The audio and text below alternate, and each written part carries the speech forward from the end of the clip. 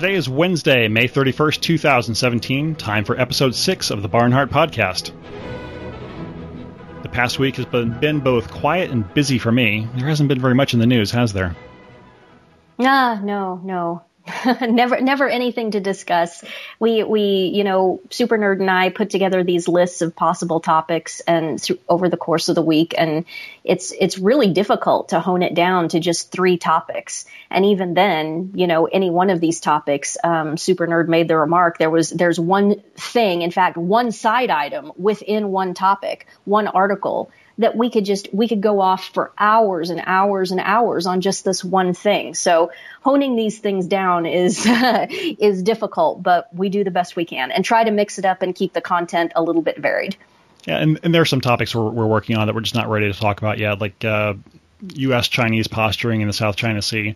I don't know if they're kayfabing or they're really doing something there. We'll get to that eventually. There's some more research points to do. In the United States this past Monday, it was Memorial Day. It's the day we officially remember all the members of the armed services who gave their lives in service to this country. And if we were living in a rightly ordered Catholic society, we would see the Cardinal Archbishop of the Military Ordinate, who is the highest-ranking member of all the Catholic chaplains in the armed forces. We'd see him offering a nationally televised pontifical requiem mass at Arlington National Cemetery for the repose of the souls of the military dead who are in purgatory. Instead, most of us were focused on a different kind of barbecue with beer, and that's about how life is in the United States and how much we care about the souls of those who paid for our freedoms in blood. Indeed. I was thinking this week, one thing I would like to do, in addition to have ideally a benefactor mass every day. I'm at 3 a week right now. I'd like to have benefactor masses every day, but I would also like to get to the point, if it would be possible, I mean, this is a dream, is to have every day a requiem mass offered for all of the people who died on that day or the previous day. Because, I've been thinking a lot in terms of Manchester and just people die all the time.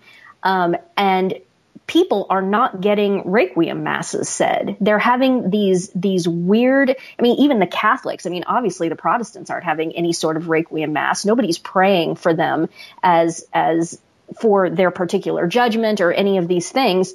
And even Catholics now in this post-conciliar Novus Ordo paradigm, nobody is offering requiem masses. If you are Catholic and you have a Novus Ordo funeral, it's this quasi-canonization of, people declaring that you're in heaven. And if it's really bad, people declaring that you're an angel in heaven. I think we've talked about this on a previous episode. And it occurred to me, we could have a thing where every single day we could have a priest that was committed to offering a proper requiem mass. It would be a low mass, but it would still be a requiem mass for all of the people who had died let's say the previous day, so that people would actually be getting proper funeral masses offered for them within 24 hours of their death.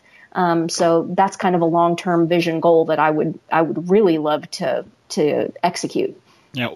Execute. Why leave it for the condemned in Catholic states to have a requiem as soon as they pass away? It's something for which we should all hope. And if your only experience of a Catholic funeral is the nonstop hagiography by the priest and everybody else who wants to get up and say something about the person who passed away, there should be none of that. There should be none of that. Technically, it shouldn't even be discussed. Yeah, it should be forbidden. No, it is. It is technically forbidden, but then again, there's the law, and then there's what people do. Yeah. Exactly. And it's not just the financial markets where that's a problem. But yep. Take the time to read, if you've never read it before, the text of the Dies Irae. That is the sequence read at the traditional Requiem Mass. That is scary. And do yourself a favor and listen to the music that Mozart put to it. Mozart's, yeah. Oh, I've posted, the Dies Irae is this poem, and it's quite long.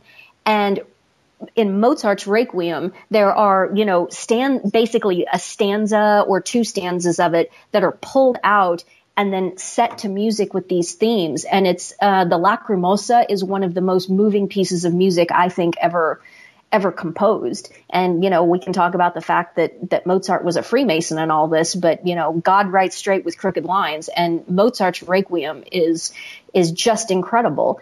And again, you compare that to what's going on in these modern Novus Ordois post-conciliar Catholic funerals, this horrific music, and nobody is praying for these people's souls. These people are dead. They have faced their particular judgment, but of course God is not limited by time, so we can pray for things that have happened backwards in time. And I mean, even discussing time with regards to these things is a tricky proposition. But we need to be praying for the dead. They are facing their judgment, and it is a fearsome thing. And we know not only from the Gospels, but also from, for example, Our Lady of Fatima and what she told the children of Fatima. Many, many, many people are lost to hell. And what's not happening? Nobody's praying for these people. Nobody's praying for the dead. So, or the sinners while they are alive. For want of prayers, they fall to hell like snowflakes on a winter's day. Like snowflakes, exactly. And I think Saint Therese of Lisieux, something was said to Saint Therese of Lisieux that was the same way. She said she saw souls falling into hell like snowflakes falling in a snowstorm. I mean, this notion that everybody's in heaven, I mean, it's so wrong, and it's so pernicious, and it's so of the enemy. It's so of Satan to convince people that there's just no risk of any of this. And, you know, grandma was a really nice gal, so clearly she must be in heaven. Well, no, clearly, no, that is not true. There are a lot of really nice people in hell. There's a lot of really, really, really nice people in hell. It's so evil and so fallacious that we need to start. The priests, the bishops, they're not going to do this. And so we have to take it upon ourselves. It has to start with the laity.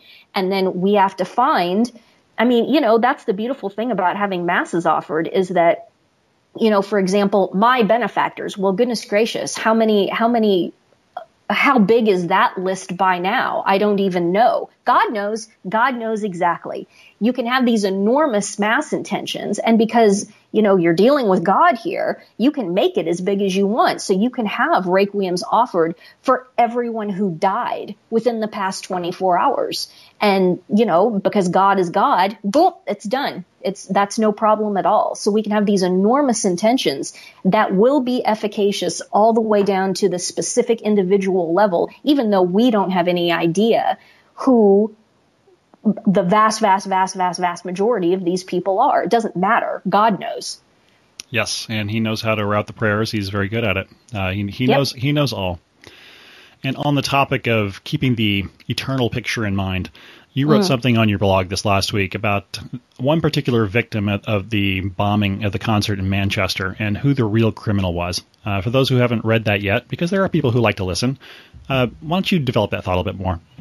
Well, I mean, that it's been a busier traffic week. That piece, it didn't go super duper duper viral, but it's still trending on Facebook, and traffic is still in a state of spike. It's called Manchester: The Brutal Truth. That's what I titled the post.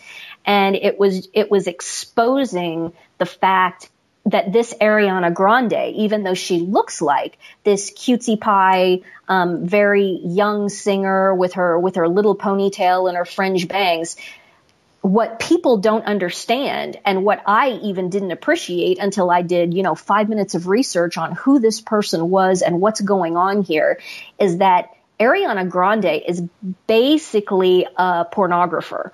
Her lyrics are pornographic. Her dance moves, her live stage show is pornographic, and it's pornographic in terms of both heterosexual and homosexual. Constant glorification of sodomy, the motif of the sodomite rainbow flag is omnipresent in her stage show. Extremely, extremely pornographic sexual dancing and dance moves. And you all, I don't want to scandalize, and I don't want to say what these people are doing, and I don't want to incite people to look these things up. Just please take my word for it. I'm a person who has listened to pop music and so forth, and, I saw some feedback on the internet when my piece got syndicated, pointing all of this out, and people were saying, oh, it's no big deal. There's always been sexual innuendo in rock and roll music all the way back to Elvis Presley. And I'm sorry, but no.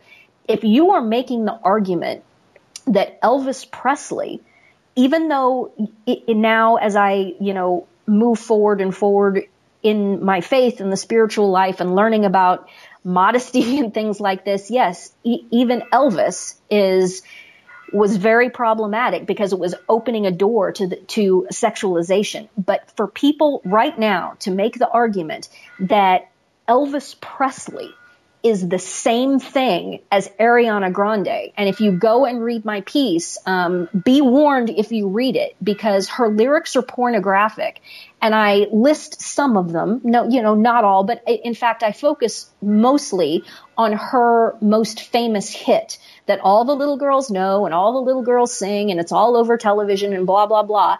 And I actually post the lyrics to this song, and I explain what some of the terms mean, because they're contemporary slang that if you're above a certain age, you probably wouldn't know, have never heard. I had to look one particular phrase up, and it is so spectacularly pornographic. When you Google a term, it's stunning. When you Google a term and the number 1, 2, and 3 responses are Urban Dictionary, that's a problem off the top right there. Right. That's right. And also, with regard to that particular song, something that caught my attention is that the official video is done with a character called Nicki Minaj, who is known very well for her overt Satanism. So this is somebody. It's not just pornography. Why should we be surprised that these two topics go together? I'm glad you brought Nicki Minaj up, because and if you listeners don't know who this creature is, again, I've never heard any of her songs, but I've seen her image on the internet. She's black. She's one of these people who has injected her body so that her butt is just absolutely enormous, and it's due to plastic surgery and injections. Just this self-mutilated black woman whose all of her songs and all of her imagery are hypersexual and satanic. And we're not kidding when we say satanic. It's very interesting. I've had the opportunity to make the acquaintance of, some seminarians. And there was a certain seminary, and it had a problem in it. There were sodomites. And recently, thanks be to God, this seminary drove a couple of these sodomites out. And, I had occasion to visit with some of the seminarians, and, they were relieved and things are better and they're glad that these people are gone. I had met kind of in passing and just talked very briefly with both of these seminarians that got thrown out.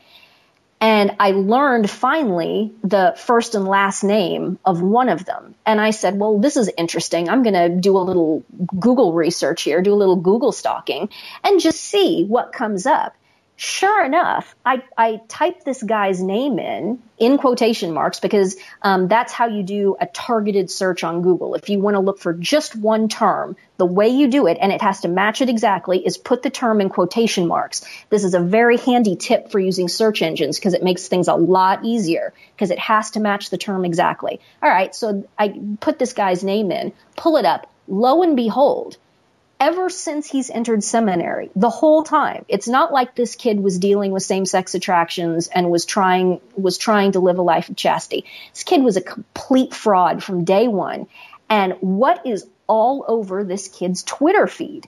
Nicki Minaj, Nicki Minaj, Nicki Minaj, Beyonce, Nicki Minaj, Nicki Minaj is satanic and is just this magnet for these sodomites. How in the world can a seminary not, in this day and age, between Facebook, between Twitter, between all of these platforms, and all this stuff is openly available on the internet, how in the world can a seminary that's honest and not being run as a farm factory for sodomite sex partners for priests and bishops, let's be honest, how can they not be doing Google searches? How can they not be keeping an eye on social media and things like this that these seminarians are using? It was obvious from day one that this kid entered seminary and moved to the major metropolitan area that he was living in for the gay sex scene. That's why he was there. That's why he was there. And it's obvious. And Nicki Minaj, hello, red flag numero uno, you have a satanic, hypersexual pop star that is known to be a magnet for sodomite men. This kid is all over the internet. Nicki Minaj, Nicki Minaj, Nicki Minaj. Why in the hell does that little faggot, why does that filthy little faggot have a seat in a seminary where that seat could be going to a faithful young man who has a genuine vocation, who could be ordained to the priesthood and eventually offer the holy and august sacrifice of Calvary and absolve people of their sins in the confessional? And that little faggot was sent to this pretty expensive seminary for 4 years before they finally cottoned to this and threw him out. And they actually cottoned to it and threw him out because the other seminarians were complaining about him. That was the genesis of it. Finally the other guys in the seminary were like, we don't want to put up with this crap anymore. This is ridiculous. Furthermore, they should send that little faggot a bill for about $250,000 to cover the expense of all those years of education, room and board, everything. Send that little faggot a bill and make him pay for that. I mean, it's just unbelievable. And it would have taken 5 minutes of research on the internet to clearly see what this kid was about, clearly see that he was active in the gay scene. And that's what his entire shtick was. And that's who one of the big co-stars of Ariana Grande is. Yeah, that is one of the co-stars. There's always a rapper and maybe another female singer. And this Nicki Minaj person is on Ariana Grande's music. It's satanic. It's satanic. So, if you have pious ears and eyes and you don't want to see these pornographic lyrics and you don't want to know what these terms are. And I mean, they're the kind of thing that are so bad that once you see it, you get a mental image, and then it's really difficult to get rid of a mental image once you have it. So I warn you, this stuff is awful. And the point of my piece was, you guys, this chick Ariana Grande, her target audience is preteen and teenage girls. The little girl, the youngest victim of this Islamic, this completely orthodox Islamic political system act of war, was an 8-year-old girl named Safi Rose Roussos, 8 years old, who was there with her mother. Again, this auditorium was filled with little girls who were there with their parents. What in the hell is going on? Parents are taking their prepubescent, preteen daughters to see actual, honest to goodness, performances of pornography. And everybody's just completely fine with this. And again, I looked up footage from Ariana Grande concerts. There's a whole bunch of this, people just taking videos with their phones and putting it on YouTube. You can see this, and you can see these dance moves, and it is stunningly pornographic. I was going to say, it's not exactly dancing. It's not dancing. It's porn. It's performance porn. And so you can't make the argument, well, the parents don't know what the lyrics are, and I'm sure the parents were all taking. No, I'm sorry. When a male dancer does that to another male dancer, or does that other thing to Ariana Grande, and that is aping a sex act. It's aping, in fact, an act of sodomy. Do the parents not look at this and see this? They are displaying pornography to their own minor children. And I looked it up. It's a crime in the U.S. code, and then by state also. It varies by state whether or not distributing pornography or displaying pornography to a child, it's either generally a 3rd-degree felony or a 1st-degree misdemeanor. Every one of these parents who took their children to this pornography have committed a felony. It's a felony to display pornography to a child. What in the hell is going on? Also, what about Ariana Grande herself? What about her managers? What about the promoters of this? These people are displaying pornography to children. They are selling tickets to children. They're letting children in the door. They look out at the audience. It's filled with children. 8-year-old girls, and they say, yes, let's do our pornographic performance. Excuse me, this should be a felony. These people should all be arrested and tried. That is where our civilization is. And if you're sitting there listening and saying, oh, Anne, you're crazy, you're rigorous. No, I'm not. I'm sorry. Displaying pornography to children is a felony, and it should be aggressively enforced, prosecuted to the fullest extent of the law. There should be massive fines to pay, and people should serve jail time for this and be registered as sex offenders. And until this society and this culture wises up and, frankly, turns back to Jesus Christ, and until Jesus Christ is the king and all laws are subject to his law, the natural law and the divine law, there's no hope. You cannot get on some damn libertarian soapbox and tell me that this culture, that this civilization has any hope so long as displaying pornography to children is considered completely de rigueur and no problem at all. And that's where we are. And so the point of the piece is this Musloid piece of shit, he's a piece of shit. Then he murdered all of these people. Who was little Safi Rose's greatest enemy, though? How, if you think about this, and we should all be thinking about this because it's possible that any of us could die at the hands of Musloids, either in a bombing. At some point, they'll start doing, kidnappings and doing rape and behead, and they'll be putting videos. That will start in North America and in Europe eventually because they're already doing it in the Middle East. That's where all these beheading videos and so forth come. They're eventually going to start doing it in former Christendom. We all need to be thinking about these things. What happens if that happens to me? If some Musloid comes and kills me, does that really have any effect on my faith in Jesus Christ? Is this going to cause me to apostatize? Of course not. No.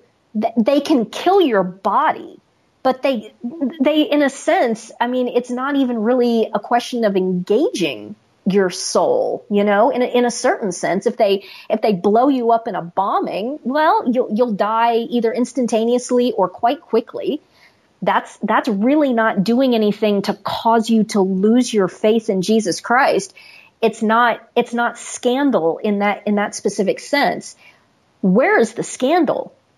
Safi Rose's mother and all these other people who are taking their children to these concerts, these people are scandalizing their children's souls. They are turning them into loveless, diabolical narcissists because that is what child sexual abuse does. That's why child sexual abuse is rampant in the Musloid culture, because the Musloid political system is basically engineered by Satan to create diabolical narcissists. And it just keeps feeding and feeding and feeding. And that's also why sodomites are, every single one of them, are a clear and present danger to children, and why so many sodomites eventually end up abusing either teenagers or younger children than that, because they are all about creating more diabolical narcissists. They're about scandalizing people. They want people to lose their faith because their mindset is, if I can't be normal and happy, then neither can anyone else. And so especially when they see children or young people who are happy and normal, it in a sense, it enrages them and they want to destroy that. And here's something that's very challenging about this. A lot of people think that, even if they have like a sodomite who's a blood relative, like an uncle or something like that, oh, he's a blood relative, he would never molest his own blood relations. In fact, they hate the blood relations even more, and they have more of a desire to crush the souls and to scandalize their own blood relations more, because when they look at their blood relations, they can see themselves. They can see themselves as, teenage boys or whatever it is. And it's an even more intense sense of, if I can't be happy, then neither can my nephew, for example. And you're just kidding yourself. You're kidding yourself if you think that children are safe from sodomite blood relatives molesting them. There's a massive percentage of homosexual men who were first shown pornography or first sexually abused by a blood relative, uncle, cousin, sometimes even father. You're kidding yourself. And so it's these family members who are scandalizing these people's souls, these little people's souls, these little girls. This little 8-year-old girl was on track to just turn into a monster slut within just a few short years. If she's already as sexualized as she was going to an Ariana Grande concert, is it unreasonable to assume that she is going to start engaging in sexual activity just as soon as there's any indications of puberty at all?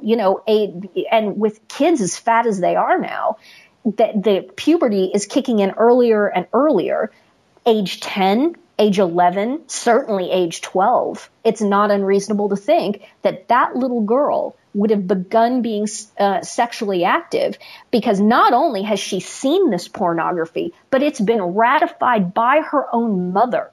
Her own mother has, in a sense, participated in the consumption of this pornography with her daughter. This is going after the daughter's soul, which is something that the Musloid didn't really have the power to do. He had the power to kill her body, but he didn't have the power to go after her soul in the same way that her mother did. And so the question is, who's the greater enemy to these children? Is it the Musloid scourge? And this is another point that people just can't hardly get their heads around. The divine providence, and the church teaches this, saints teach this, doctors of the church teach this. The Musloid political system is used oftentimes in the divine providence to chastise apostate Christian cultures. Now, this is like the most apostate Christian culture in the last 2,000 years. And it's now to the point where we're, taking our own our 8-year-old daughters to see porn performances. Do you think that God doesn't love us, that he's just going to ignore this and shrug his shoulders? Why these things happen is because what it's trying to do is draw attention to the fact that you people, you ex-Christians, you apostate Christians, you are going off the cliff. You have got to turn back to God, and you've got to do it now. And so this scourging, this punishment is just going to keep coming. And people, the whole thing is there's this false dichotomy and this false choice.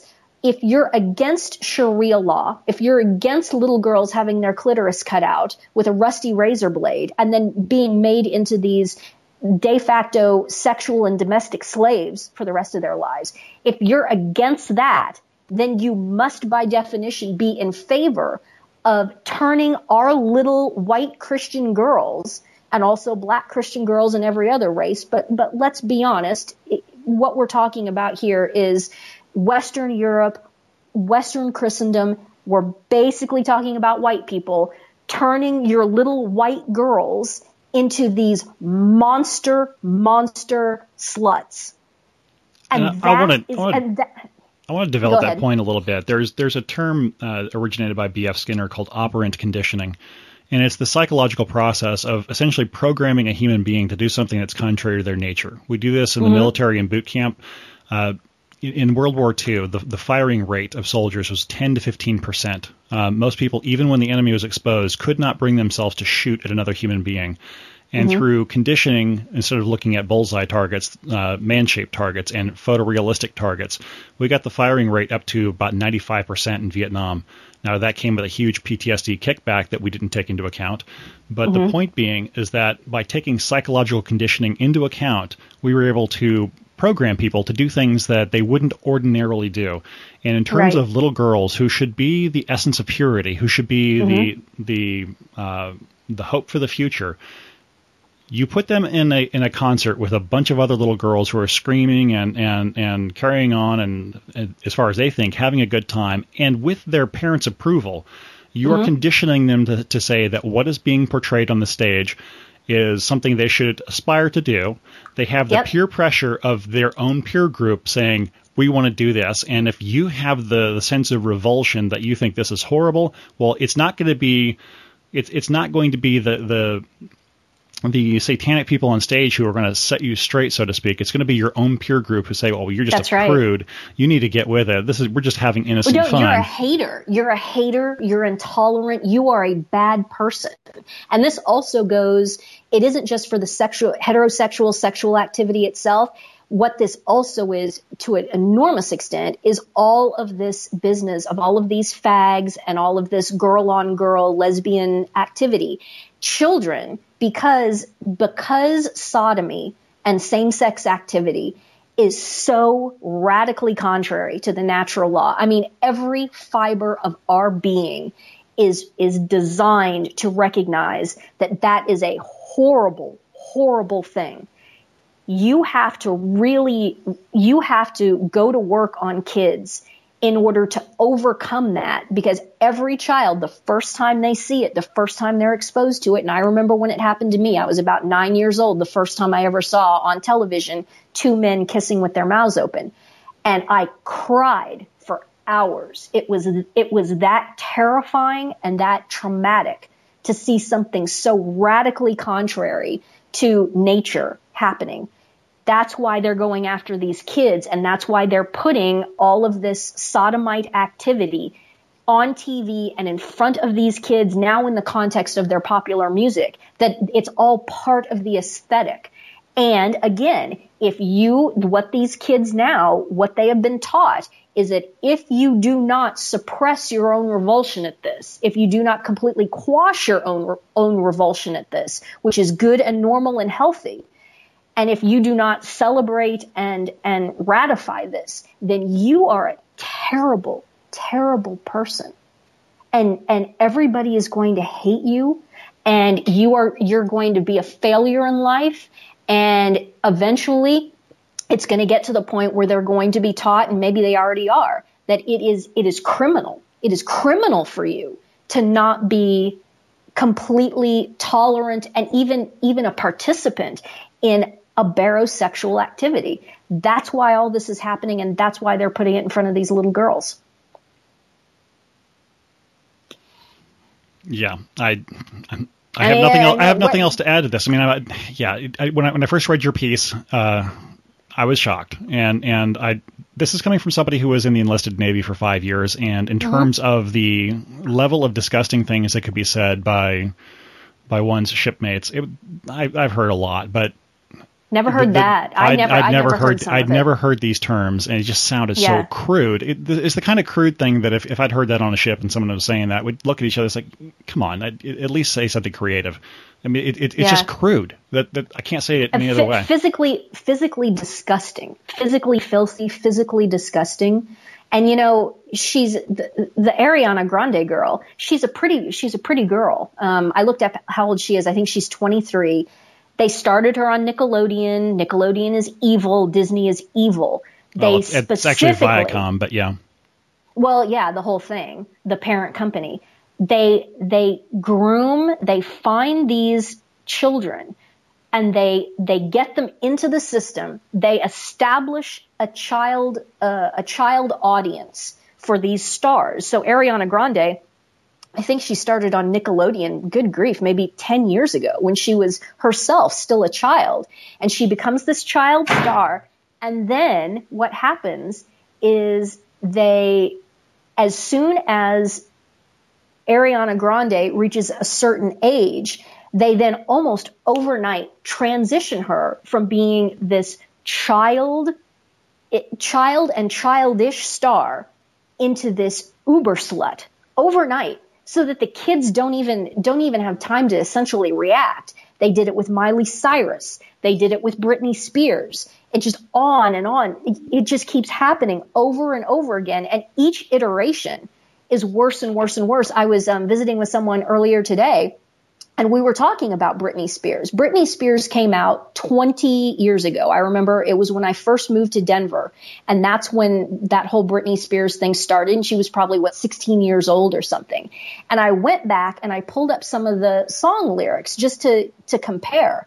And about the raciest thing that I found from Britney Spears was a line that said, "I'm not that innocent." And, it was delivered with great sexual gusto and all that. And she was dancing around in a skimpy schoolgirl's uniform and all that.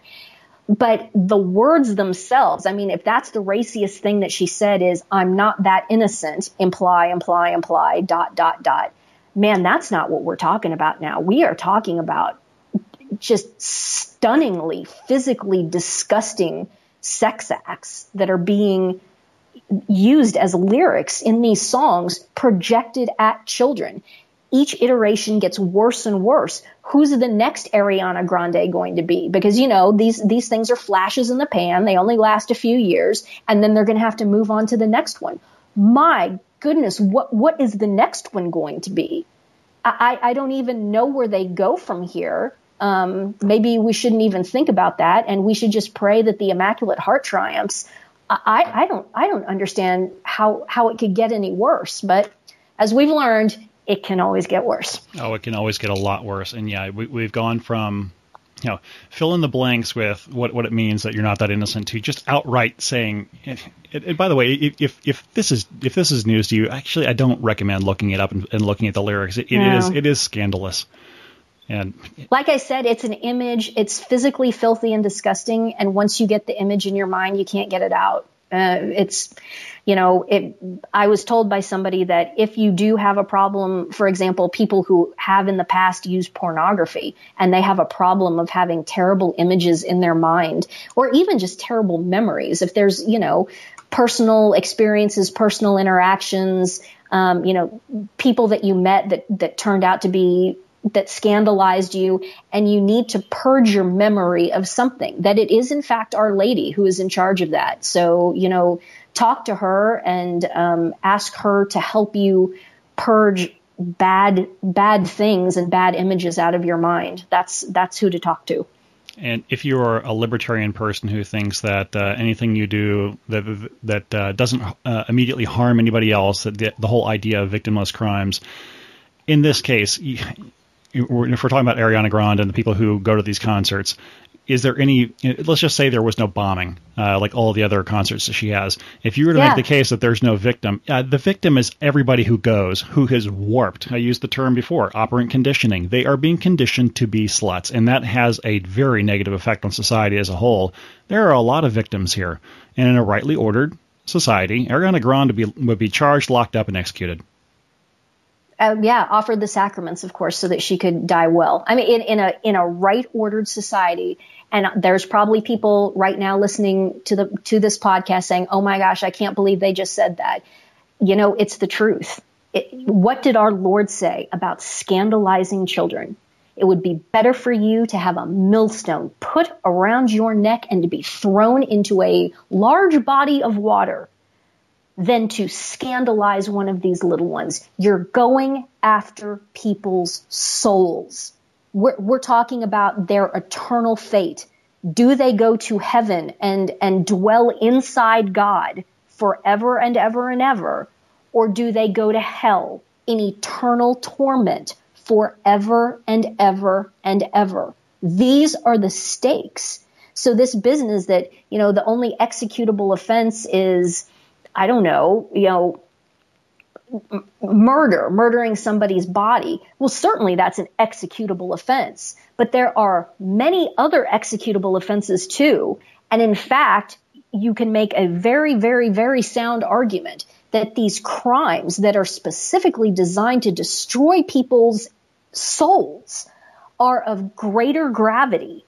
These scandals. And then it like Super Nerd just said, these things cascade over the entire society. If you're, again, of the libertarian bent, and you can't look out at this business with this transsexual crap and all of this insanity, the denying that there's even such thing as sex within the human race, this abject insanity, if you cannot look out and see that this all started with these quote unquote victimless crimes, pornography, people argue that prostitution, all of these quote unquote victimless sexual crimes, that is what has led directly to this. Let's go back even farther. Contraception, no-fault divorce.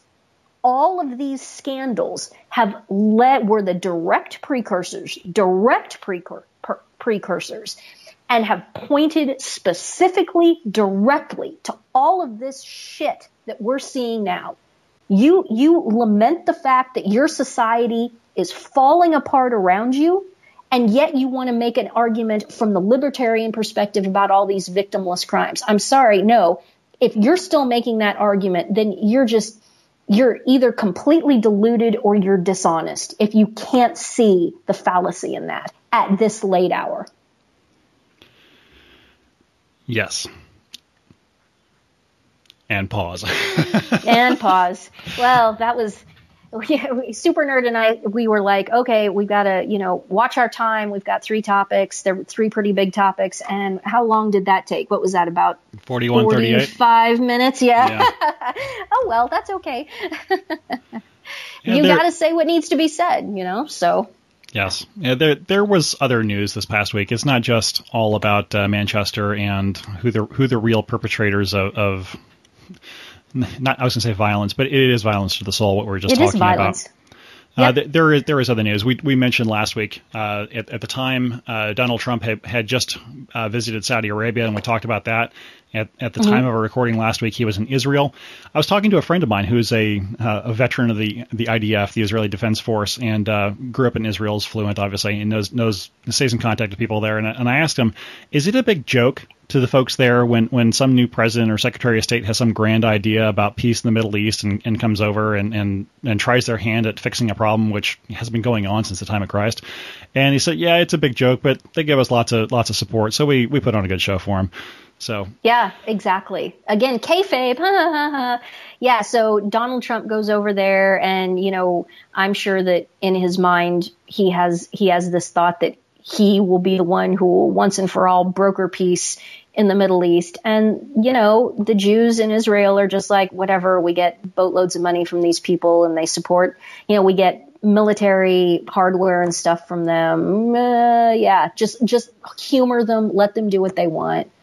And we all know that whole notion is utterly hopeless. There is no coexisting with the Islamic political system. There's obviously as Catholics, we all know that there's massive problems with Judaism, Talmudic Judaism, et cetera, et cetera. This is not a situation that is ever going to resolve without supernatural intervention. So at this point, it's all about just moving money, moving arms, and it's all a nod and smile game. And that's what all of these, pretty much all of the American engagement, it seems to me, in terms of the quote unquote Middle East peace process. Well, there's never going to be peace in the Middle East until, I don't know, will there be peace in the Middle East after the triumph of the Immaculate Heart? Will it even continue on after that? I mean, with the triumph of the Immaculate Heart, she's supposed to crush and then convert most of the Muslims. I'm not sure exactly what the specifics of prophecy are, or if there even are any specifics. But, we can only look forward to the day that the Islamic political system is once and for all exterminated from the face of the earth. Not the people. We want to save the souls of the people. We want to exterminate the political system, just exactly the same way that every sane person agrees that the Nazi political system needed to be exterminated from the face of the earth. Not exterminating the German race, exterminating the Nazi political system so that the German race could continue and flourish. That's again the commonality between Nazism and the Islamic political system. You can substitute the two terms, and for me, especially when I was first investigating into Islam, it made everything very clear. Just substitute Islam or Muslim or whatever with Nazi or Third Reich, and you say, oh, okay, this is a sane moral response to this. It needs to be exterminated. There's no making peace with this. There's no toleration of this. It just needs to be exterminated. And you made the point earlier that the Islamic culture or lack thereof, the Muslims are going to be a scourge to chastise apostate Christian. Yep. Yeah, they're going to be the scourge to chastise the world for their sins. I've also read someplace that until Europe converts, that Germany will also be a scourge to punish Europe. And so it shouldn't be a surprise when you see a headline where Herr Merkel is saying that Germany will become an Islamic state and Germans have to come to terms with it. And I don't want to really talk much about that right now because we can go on for another 40 minutes. But let's talk about Melania. Let's talk about Melania. So the trip continued from Israel. President Trump went to visit somebody who says, "Call me Father Bergoglio." And one of the big things, aside from the Pope going after Donald Trump for climate change, Ratzinger was there. What? Yeah, somewhere. Well, one of the other things, at least to me, is that Melania Trump came out as Catholic. And it's kind of funny the way that was portrayed in some of the media as well. So this is the first time since JFK that we've had a Catholic adulterer in the White House. Yes, well said, well said. Now we preface this by saying we are happy that Melania is inside the church. We're happy for absolutely anyone to be inside the church. However, we need to talk about a few awkward things with regards to this situation.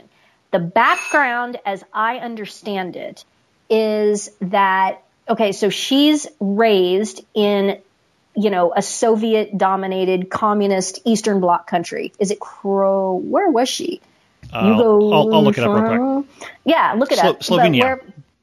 Slovenia. Okay, so she's under communism, et cetera, et cetera. And her father's atheist, so the family is raised atheist, and she's not baptized as a child. There's no engagement with any religion whatsoever. Okay, where Melania says she's now Catholic, she's now in the church. I think we would all be very interested to hear about, okay, when were you baptized, et cetera, et cetera. We need to have, it would be nice to have some information about this. The awkward conversation is this. Melania Trump is an adulterer. She's not married to Donald Trump. She is his concubine, and they are holding themselves out as being married. They are not. Donald Trump is married to Ivana Trump, his first wife from back in the 80s, who he then left. He took up with Marla Maples, and he civilly divorced Ivana Trump, took up with Marla Maples. In fact, took up with Marla Maples before he civilly divorced Ivana, had a child with her. They aped the sacrament of marriage and entered into this phony, fake civil marriage. He then abandoned her and then at some point met and took up with Melania. They have engaged and now in this civil aping of the sacrament of marriage. Okay, Melania, you say you're Catholic, you're in the church, we're glad that you are, but you need to talk to an Orthodox believing Catholic priest who will sit you down and explain to you that you are in mortal sin because you are living with a man who is not your husband and is sacramentally married to another woman, namely Ivana Trump. Now, is it possible that there was an annulment here? I guess it's possible. I in fact tried to Google this and just see if anything came up. Certainly nothing came up. Trump calls himself nominally Presbyterian, so obviously he has absolutely no concern with this serial marriage. Protestants have no problem with this. It's one of the reasons why anti-Pope Bergoglio is so popular, because he's trying to ratify what the Protestant culture has already completely and totally embraced, and that is that it's completely fine to divorce, remarry, divorce, remarry, divorce, serial monogamy, let's call it. If that. Okay, Melania, sweetheart, if Trump doesn't have annulments, And, even if he got an annulment from Ivana, well, then he married Marla Maples. So what's the status of that? It seems to me, just looking at it superficially, that Melania Trump is not married to Donald Trump. She's living in public adultery with another woman's husband. That's mortal sin. Okay, Melania, are you living as brother and sister? But even then, even if you're living as brother and sister, it's still a scandal because you're still putting forth the image that you are, quote unquote, married to a man that is not your husband. That's problematic. So, that's the problem I have right now with all of this Amoris Laetitia and all of these things, and even Cardinal Burke saying, well, if the two spouses are living together as brother and sister, no, even that isn't good enough. It isn't good enough to just stop having sex. If you continue to hold yourself out as married, then you are scandalizing the society. And this is not acceptable. Melania, are you receiving Holy Communion? Do you ever go to Mass? Speaking of going to Mass, did you have it explained to you when you entered the church about the Sunday obligation and the obligation you have on these feasts, which are days of obligation, which if you do not go to Mass on Sunday for no good reason, that is a mortal sin. And, I hearken back to when I came into the church and I went through RCIA, and I've told this story before, but it bears repeating because it's very important. So I go through RCIA in what is considered to be one of the most conservative, quote unquote, Novus Ordo parishes in the extremely conservative Archdiocese of Denver. And it was never, ever discussed. And I know exactly why they never discussed the Sunday obligation and all of that, because they were very, very keen to appeal to Protestant sensibilities and not scare people away. Well, I'm sorry, but you need to tell these people the truth of the situation. You are obliged to go to Mass on Sunday. And if you don't go and you don't have a darn good reason for not going, that is a mortal sin.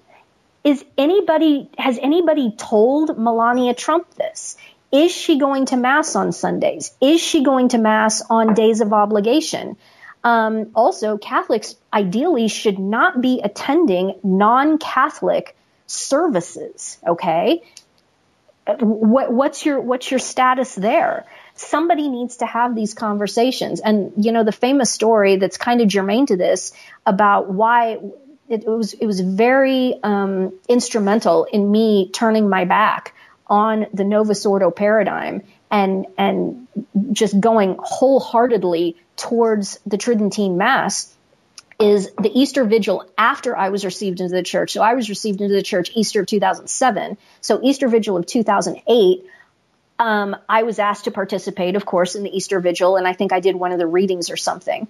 And after all of the adult catechumens and confirmation, what are they called? Confirmandi. After that was all done and everybody went over and sat down and it was time for, Father Jazz Hands to get up and give his sermon at the Easter Vigil. He opens the sermon by saying, I want to extend an especially warm greeting to all of our newly baptized and newly confirmed members of the church. Round of applause. And then as soon as the round of applause ends, he says, and we want to extend this greeting to you, especially now, because we realize that we'll probably never see any of you at Mass again. And the entire church erupted into gales of laughter.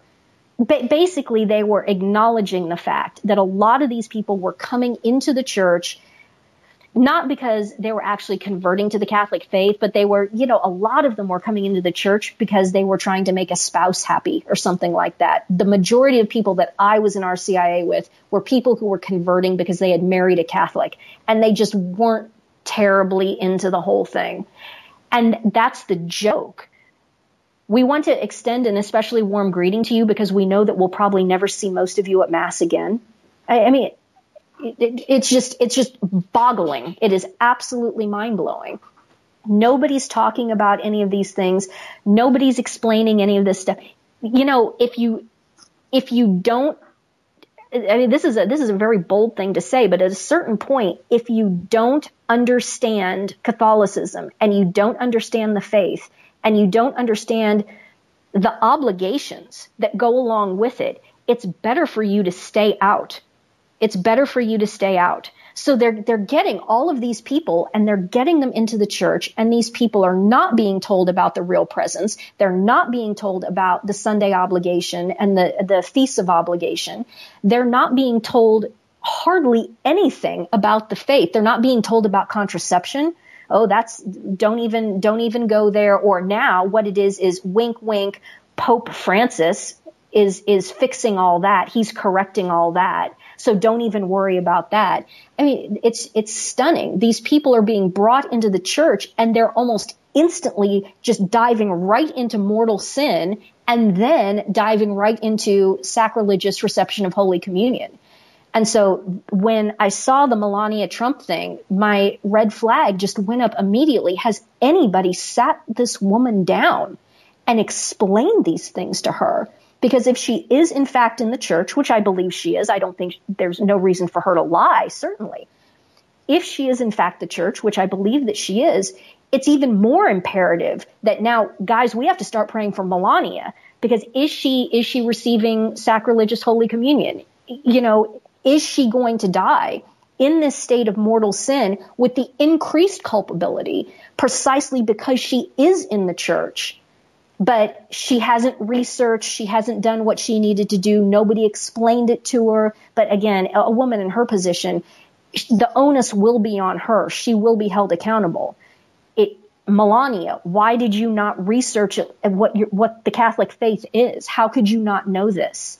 So, you know, we've had our masses said, and hopefully we'll continue to have masses said for the conversion and reversion of Ivanka Trump, who apostatized from Christianity, and of course Jared Kushner and their 3 children. We've done that, but now we realize, goodness gracious, we need to start having masses said for Melania.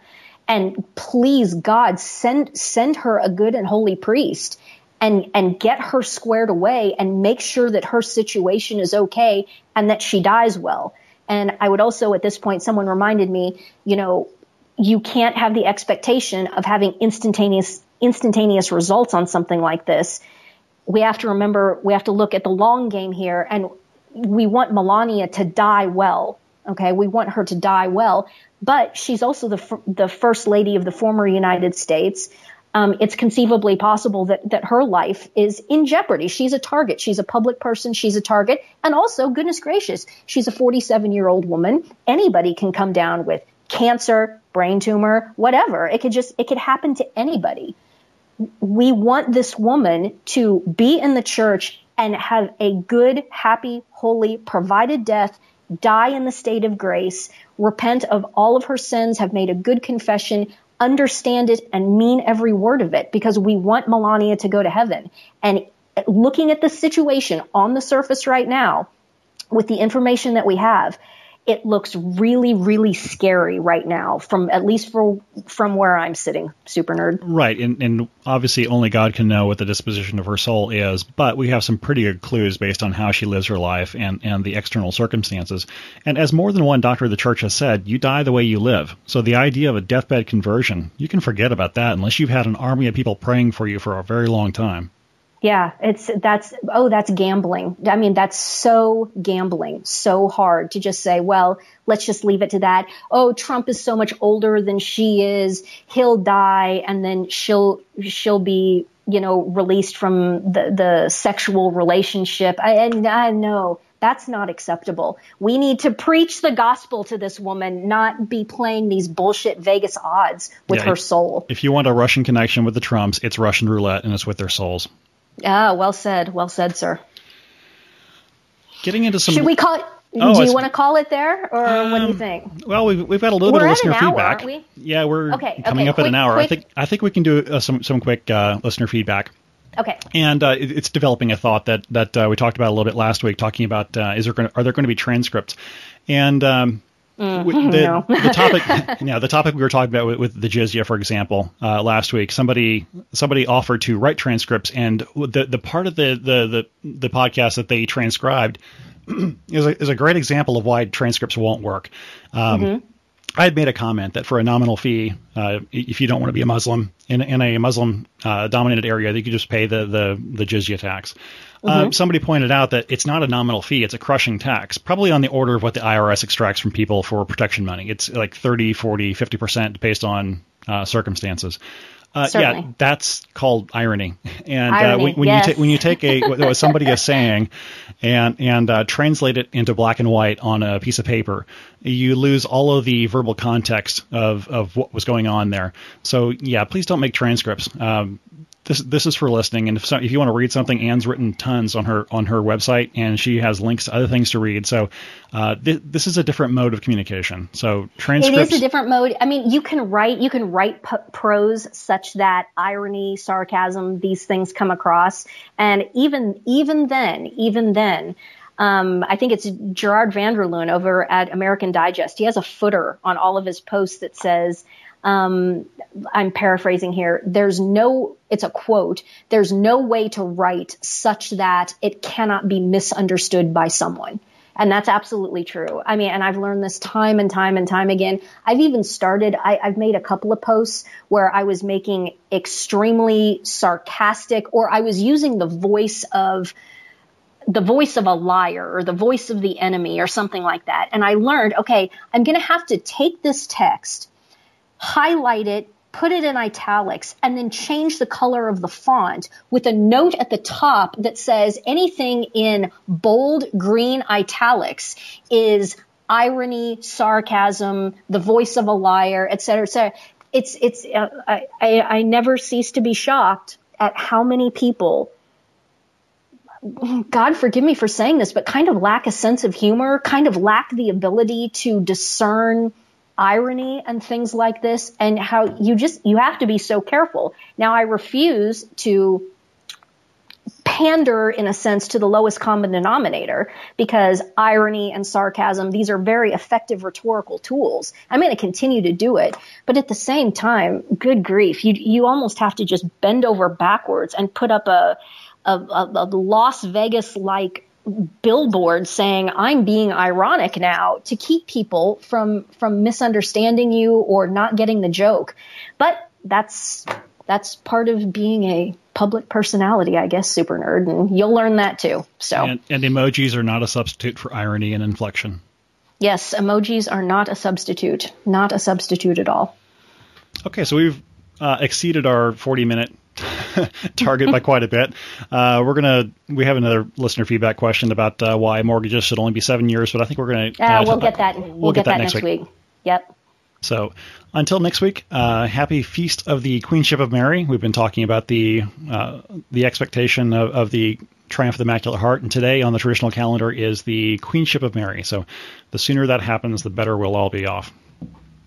Our Lady, mediatrix of all graces, co-redemptrix, pray for us. Amen. And until next week, I am Super Nerd, and we'll see you then. Thanks, guys. See you next week.